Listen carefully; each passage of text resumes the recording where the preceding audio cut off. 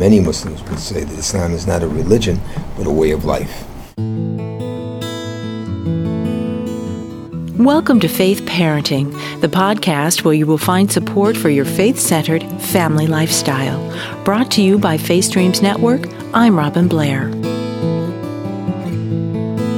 Imam Abdul Rahim Mohammed talked with me recently about how parents can pass the faith along to the children they love. He shared how the Holy Quran speaks to the faith and family life, and how Islam is not something you teach, but something you live.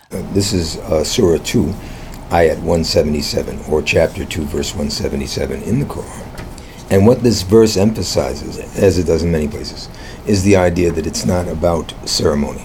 That it says, it is not righteousness to turn your faces towards the east or the west. In other words, that it's more than appearance.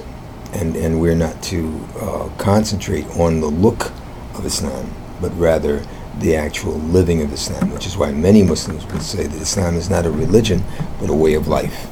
That ties to not only what we do publicly, but what we do privately, not just what we do in public, but also in the home, among our family, wives and children. The point here is that it emphasizes belief and action tied together. One of our school valedictorians at the Malcolm Shabazz Masjid in New York City on graduation stated, "Faith without works is fruitless, and works without faith are rootless." So the idea is that they come together. And in another place in the Quran it says, "Amanu wa amilu solihat," that is faith and righteous deeds. That one is the expression of the other, but that both require their complement. Amen.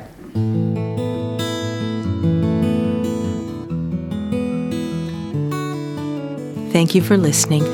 For Faith Streams Network, I'm Robin Blair.